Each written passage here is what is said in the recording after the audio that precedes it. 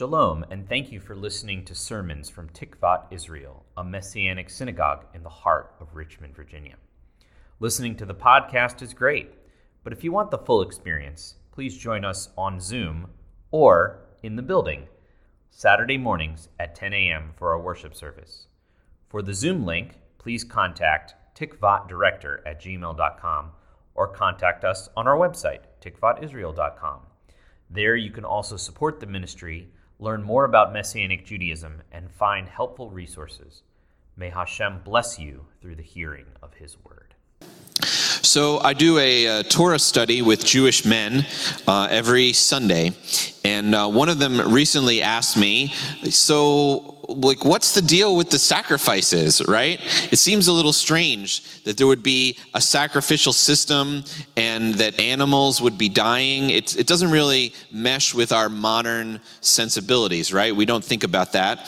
And we have a hard time understanding the book of Leviticus, which goes into detail about these sacrifices and the priesthood. Of course, in modern Judaism and modern Christianity, there are no sacrifices at this point, mostly because the temple was destroyed about 2,000 years ago. So we had to come up with some solutions. Judaism and then later Yeshua faith have developed ways of solving this problem. Judaism typically points to prayer and repentance and good works instead of the animal sacrifices. And there's some merit to this solution. And Yeshua faith, Christianity, typically points to Yeshua as the ultimate sacrifice. And there's some merit to that solution as well. So you can bet that in Messianic Judaism, we're probably going to combine the two and come up with a solution. And that's what we're going to do this morning. Does that sound good? So the question is, what is there to learn from this book, Leviticus, that we are beginning today? What is the point of these sacrifices, and how should that influence our relationship with God? What is the value of reading Vayikra? So I think the best way to think about the offerings in Leviticus is to start with love. Oh, give yourselves a hug. That's right. Okay.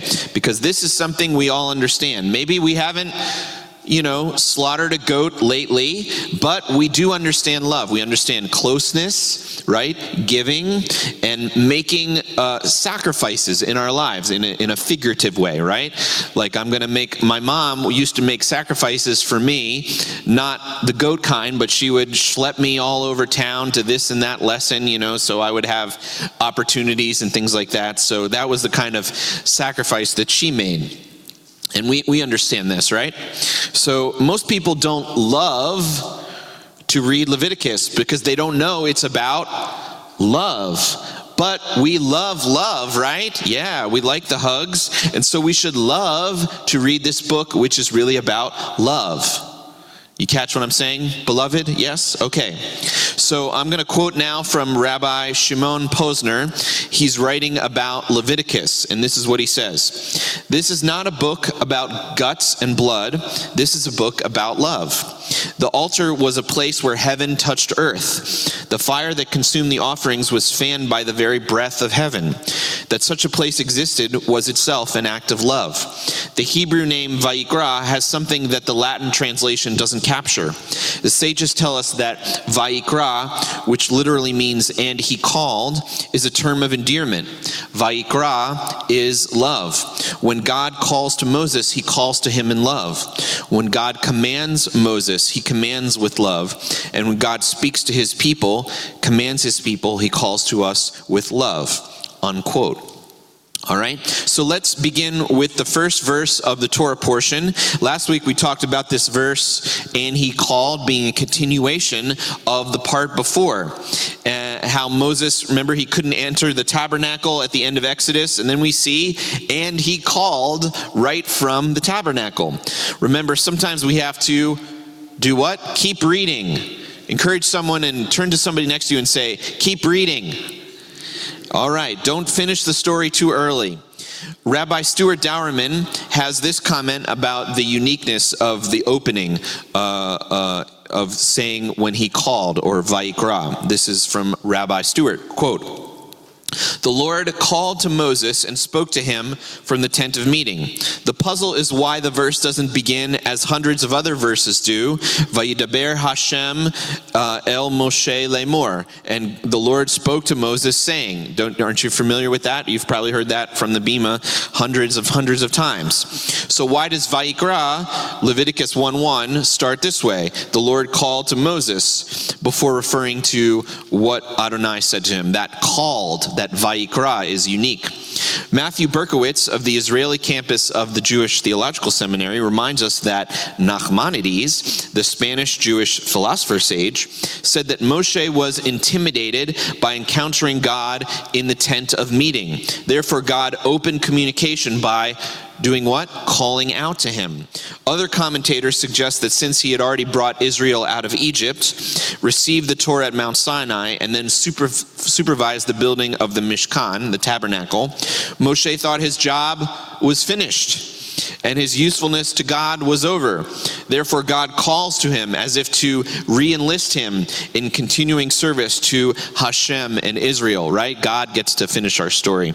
Writing in the late 11th century, Rashi suggested that this calling Moshe by name was a way of expressing affection. All three of these interpretations have something to say about us and our relationship with God.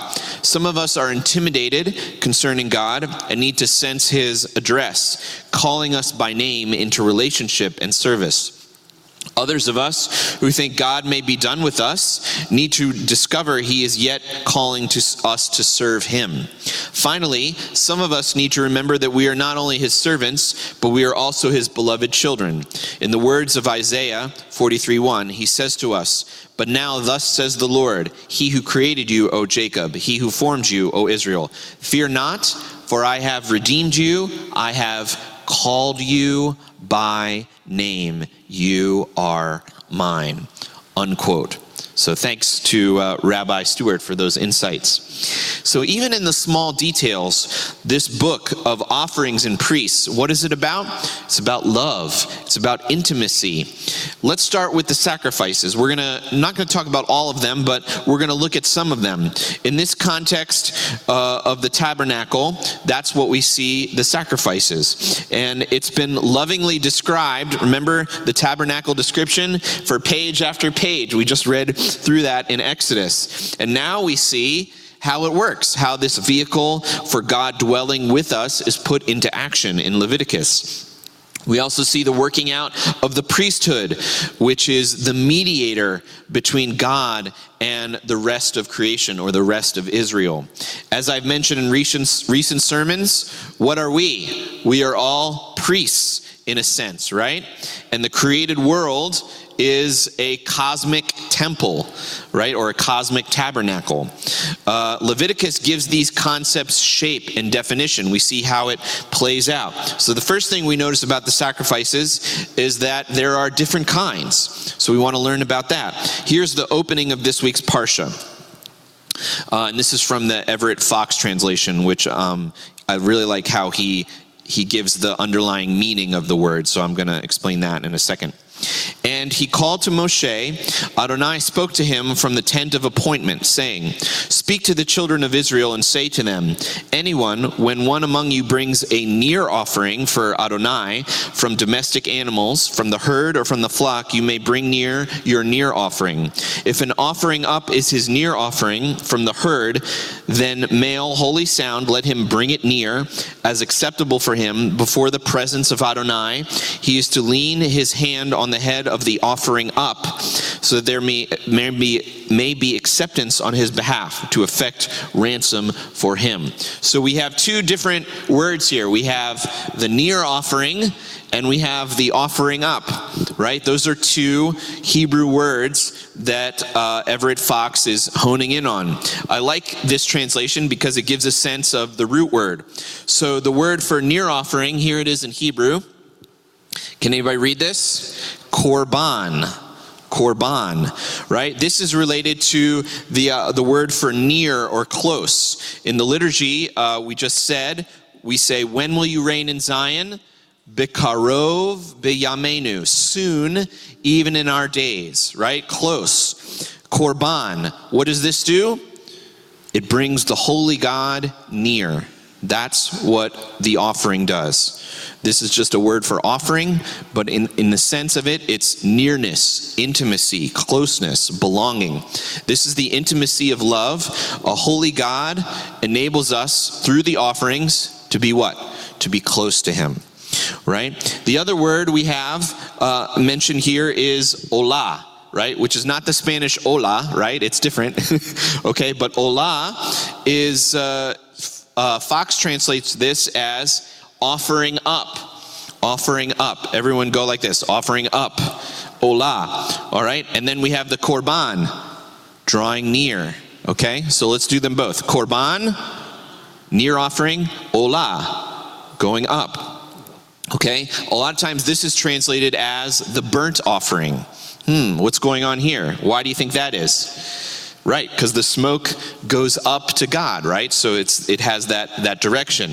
It's related to the word for aliyah. Do you see the relationship? The Hebrew words have a root. So that's related to the word aliyah. And Andrew just had an aliyah, right? What did he do?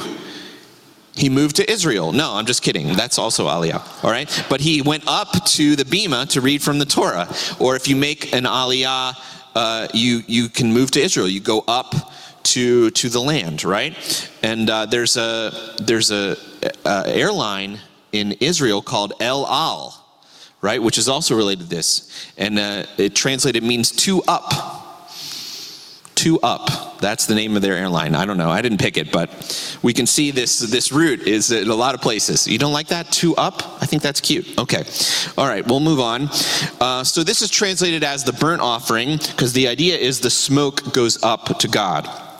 The first time this word appears is significant, right? If you look at the first mention of a Hebrew word, that gives you a sense of the meaning of it, right? And we look at it in context. So does anyone know when the first time we see olah, a burnt offering or an offering that goes up, who's the first person to do this? Any guesses? Before Abraham? Cain and Abel, they use a different word, but we're going to go to them. That's good. Hold on to that. Noah. Yes. Noah uses this word. The first time, it's the offering up of Noah. And Hashem takes in the smell of the burnt offering. The smell, remember, this is after months and months of rain and destruction in the waters of chaos. Noah was the first person to offer something up. So he's like a proto-priest. Destruction and chaos are behind him. He comes out of the boat, and then we see the gift that goes up. The olah went up to Hashem, up in the smoke. A burnt offering is a gift of thanks for restoration and renewal.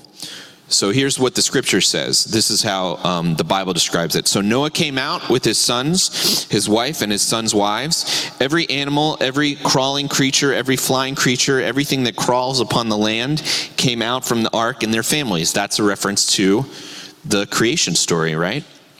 This is a new creation. Then Noah built an altar to Adonai. So he's coming out of the boat. He built an altar to Adonai, and he took of every clean domestic animal and of every clean flying creature and offered a burnt offerings on the altar. That's the olah. Okay? Can we show that? Okay. When Adonai smelled the soothing aroma, Adonai said in his heart, I will never again curse the ground on account of man, even though the inclination of the heart of humankind is evil from youth, nor will I ever again smite all living creatures as I have done. So this is kind of connected to the Noah covenant, right? God knows that humans we're going to mess up, right? We're made of dust, and we're going to tend toward evil. But even so, he's still not going to let the fullness of his destruction on us, because it's his heart to restore us, to bring us new life. And that's what we see here. And this offering up is connected to that. It's a part of that story of kind of, it's difficult to think about this, but reminding God in a sense of his faithfulness, right? It's that relational love that's a little bit hard to describe, but that's what we see in this picture.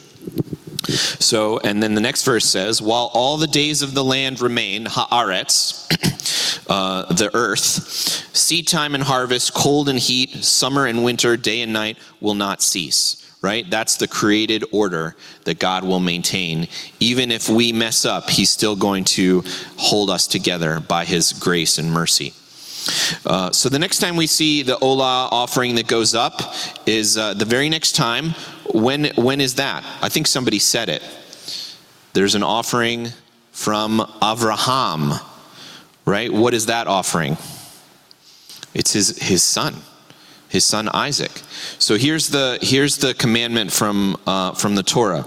Take now your son, your only son, the beloved one, Isaac, and go for yourself, Lech Lecha, to the land of Moriah. Moriah is a mountain. So in order to get on a mountain, where do you have to go? You have to go up. So you go up, and then you offer up the gift, right? So that's the root twice. He's saying, offer up the gift that goes up, literally is what it says, on one of the mountains that I will show you, right? So that offering up is actually Isaac himself. And a lot of scholars believe that Isaac was old enough, he was a teenager at this point. So in a sense, Isaac is also offering himself up because he's aware of what's going on. Avraham, his father, was offering him back up to God. So he ascended to make an aliyah, right? Just like Andrew did. So they walked together, father and son, going up the mountain, and then making the offering up. That which is offered up, the olah, it brings near the one who is already high and lifted up, right? Because the smoke ascends, so that there's that connection there, that love, that closeness. We remember the binding of Isaac when we pray. This is what we think about. A lot of times we think about it when we say the Shema, the unification of God, the oneness of God. We remember the binding of Isaac.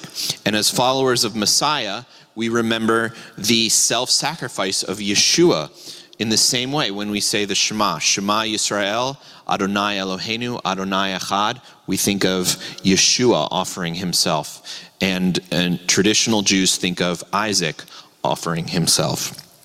The binding of Isaac is remembered during the morning prayers of observant Jews all over, and the merit of Abraham that is ours by trusting, right? We lean on the merit of the ancestors, and as followers of Messiah, we lean on the merit of Yeshua. This is an idea that goes through Judaism and into Messianic Judaism. The Koran Siddur reads this. This is the commentary first, and then the prayer in the daily prayers. This is in the Shacharit, morning prayers every day that observant Jews do. This is the commentary. On the basis of Jewish mystical tradition, some have the custom of saying daily the biblical passage recounting the binding of Isaac, the supreme trial of faith in which Abraham demonstrated his love of God above all other loves. There's that idea of love again. And then this is what the Siddur actually says. Our God and God of our ancestors, remember us with a favorable memory and recall us with a remembrance of salvation and compassion from the highest of high heavens. Remember, God is high and lifted up. Remember, Lord our God, on our behalf, the love of the ancients, Abraham, Isaac, and Israel, your servants, the covenant, the loving kindness, and the oath you swore to Abraham our father on Mount Moriah, and the binding when he bound Isaac his son on the altar, as it is written in your Torah. And then it goes on to tell the entire story in Genesis 22 of the binding of Isaac, which I'm not going to quote here, but you're welcome to go and read it. And it's also not only in the Bible, but it's also in the Koran Siddur on page 32. So faithful Jews approach God through the merit of Abraham, which is a story of love for God. And then God reciprocates that love by rescuing Isaac, right? And resurrecting him in a sense. So it's very similar also to the Noah story, right? Of that renewal after potential for death and destruction. Now it's renewal and the love and restoration of God. And this is also how we approach God. We approach God through the merit of Yeshua and in love and in renewal. So Hebrews 4, which is very priestly part of the New Covenant scriptures, puts it this way. This is interesting.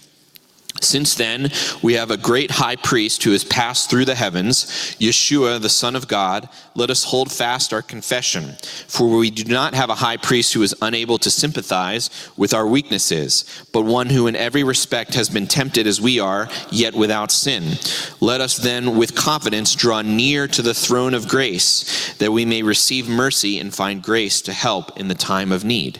So we see we approach God in the merit of Yeshua, but also it relates to the Noah story. We see the Noah story, we see the Isaac story, and we see the Levitical system, right? That Yeshua is the high priest in this system, as well as the sacrifice. Okay, so let's continue with another one. This is what Fox calls the grain gift. And this is from Leviticus 2:3. Now what is left of the grain gift is Aaron's and his sons, a holiest holy portion from the fire offerings of Adonai. And here is the word for grain gift in Hebrew. Can anybody read that? Mincha, yes, or mincha. So where does this come? Where's the first time we see the word mincha? Well, I think our Shamash Wein had it. That is Cain and Abel. So picture them, right? They're just east of Eden. We've just been kicked out, right? In front of perhaps the two winged cherubim. And Cain, the firstborn son of humanity, takes from the fruit of the ground and gives a gift to Hashem. But perhaps he kept the best for himself, right? So that his mincha wasn't from the heart. And then Abel offered a gift, a mincha, from the firstborn of his flock, from the best that he had. And then Abel, in a sense, becomes the mincha. He becomes like that gift because his very life was offered to God as a mincha, kind of like Isaac, and of course, kind of like Yeshua. The next time we see mincha, we picture Jacob.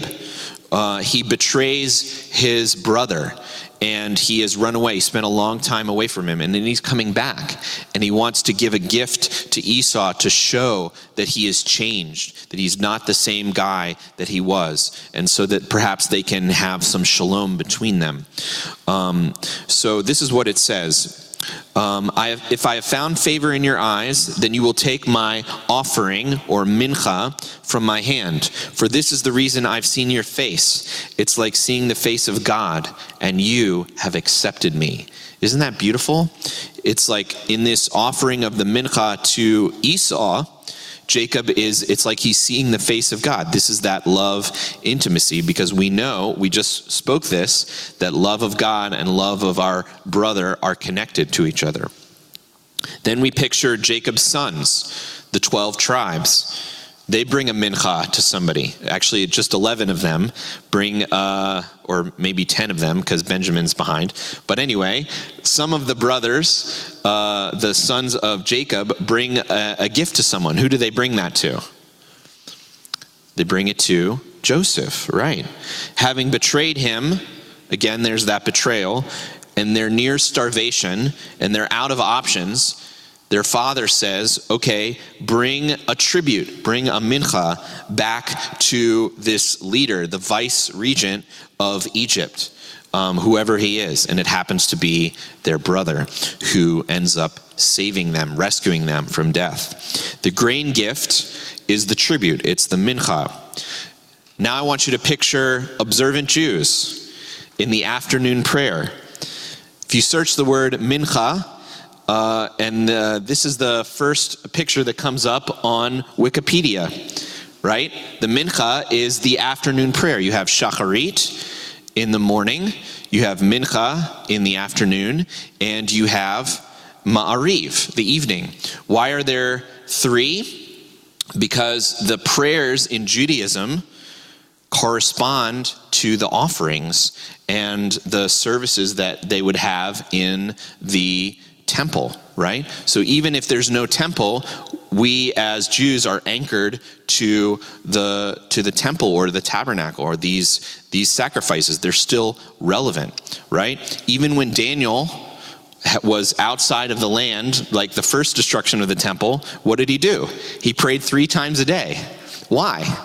right? Because it was corresponding to those offerings, to those services, in those sacrifices. So the mincha prayer, this same grain offering or gift, think of Joseph, think of Esau and Jacob, but we also think of observant Jews today. It's the once a day afternoon prayer.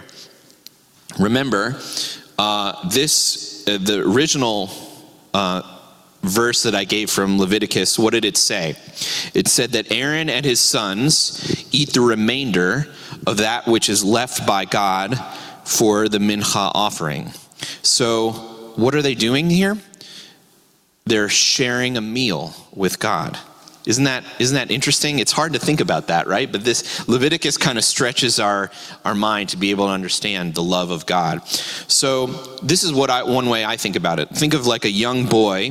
He asks his mother for money so he can buy his mom chocolates for her birthday, right? Because he doesn't have a job, right? So he's got to ask her for money. So he gets the money and then he gets the chocolates. And then when they share it, right, he gives it to her. What do? They share it. So he eats half and she eats half, right? So this is, they kind of share the sweetness, the gift together. And it's the best gift she's ever received, right? It came from her, right? But it also, in a sense, came from her son. So it's a tribute gift. So this is kind of one way, analogy that I have. Maybe that's helpful. There's another offering. The final offering we're going to talk about today is called chatat, or chata'at, actually.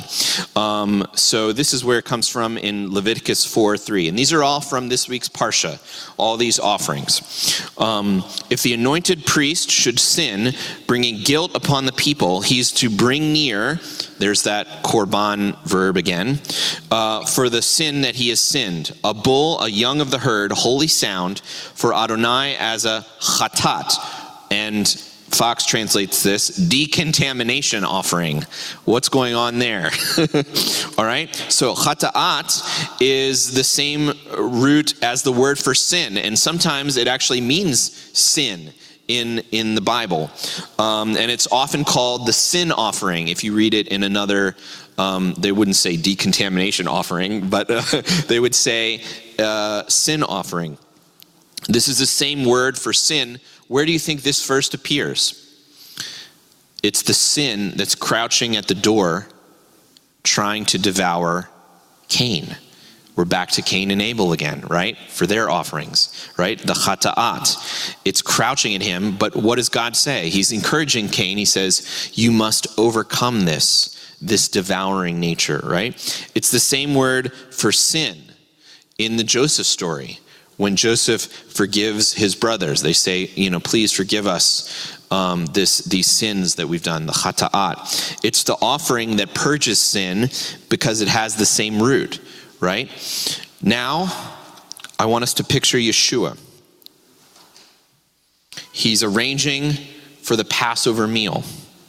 And then he's having the Passover meal. And he raises up a cup. He raises up a cup of wine filled to the brim. What is he thinking about? He's renewing a covenant. Maybe he's thinking about Abel, who was slain before his time. Abel, who brought his mincha, his heartfelt gift. Or maybe he's thinking of Cain, the sin which caused him to devour his brother, the chata'at. Or maybe he's lifting it up and he's thinking of Isaac, gratefully offering himself that which goes up, the olah, which is Isaac himself. Indeed, Yeshua will soon be high and lifted up in the same way. Behold, my servant will prosper. He will be high and lifted up and greatly exalted. Just as many were appalled at you, his appearance was disfigured more than any man, his form more than the sons of men, so he will sprinkle many nations. It sounds like an offering, right? An offering poured out not just for Israel, but for all nations. He will make himself the olah, like Isaac. He will make an aliyah. Remember, he goes up. He goes up not only to the tree, lifted on the tree, but he's also lifted up to the highest holy place. He's on the throne at the right hand of God the Father.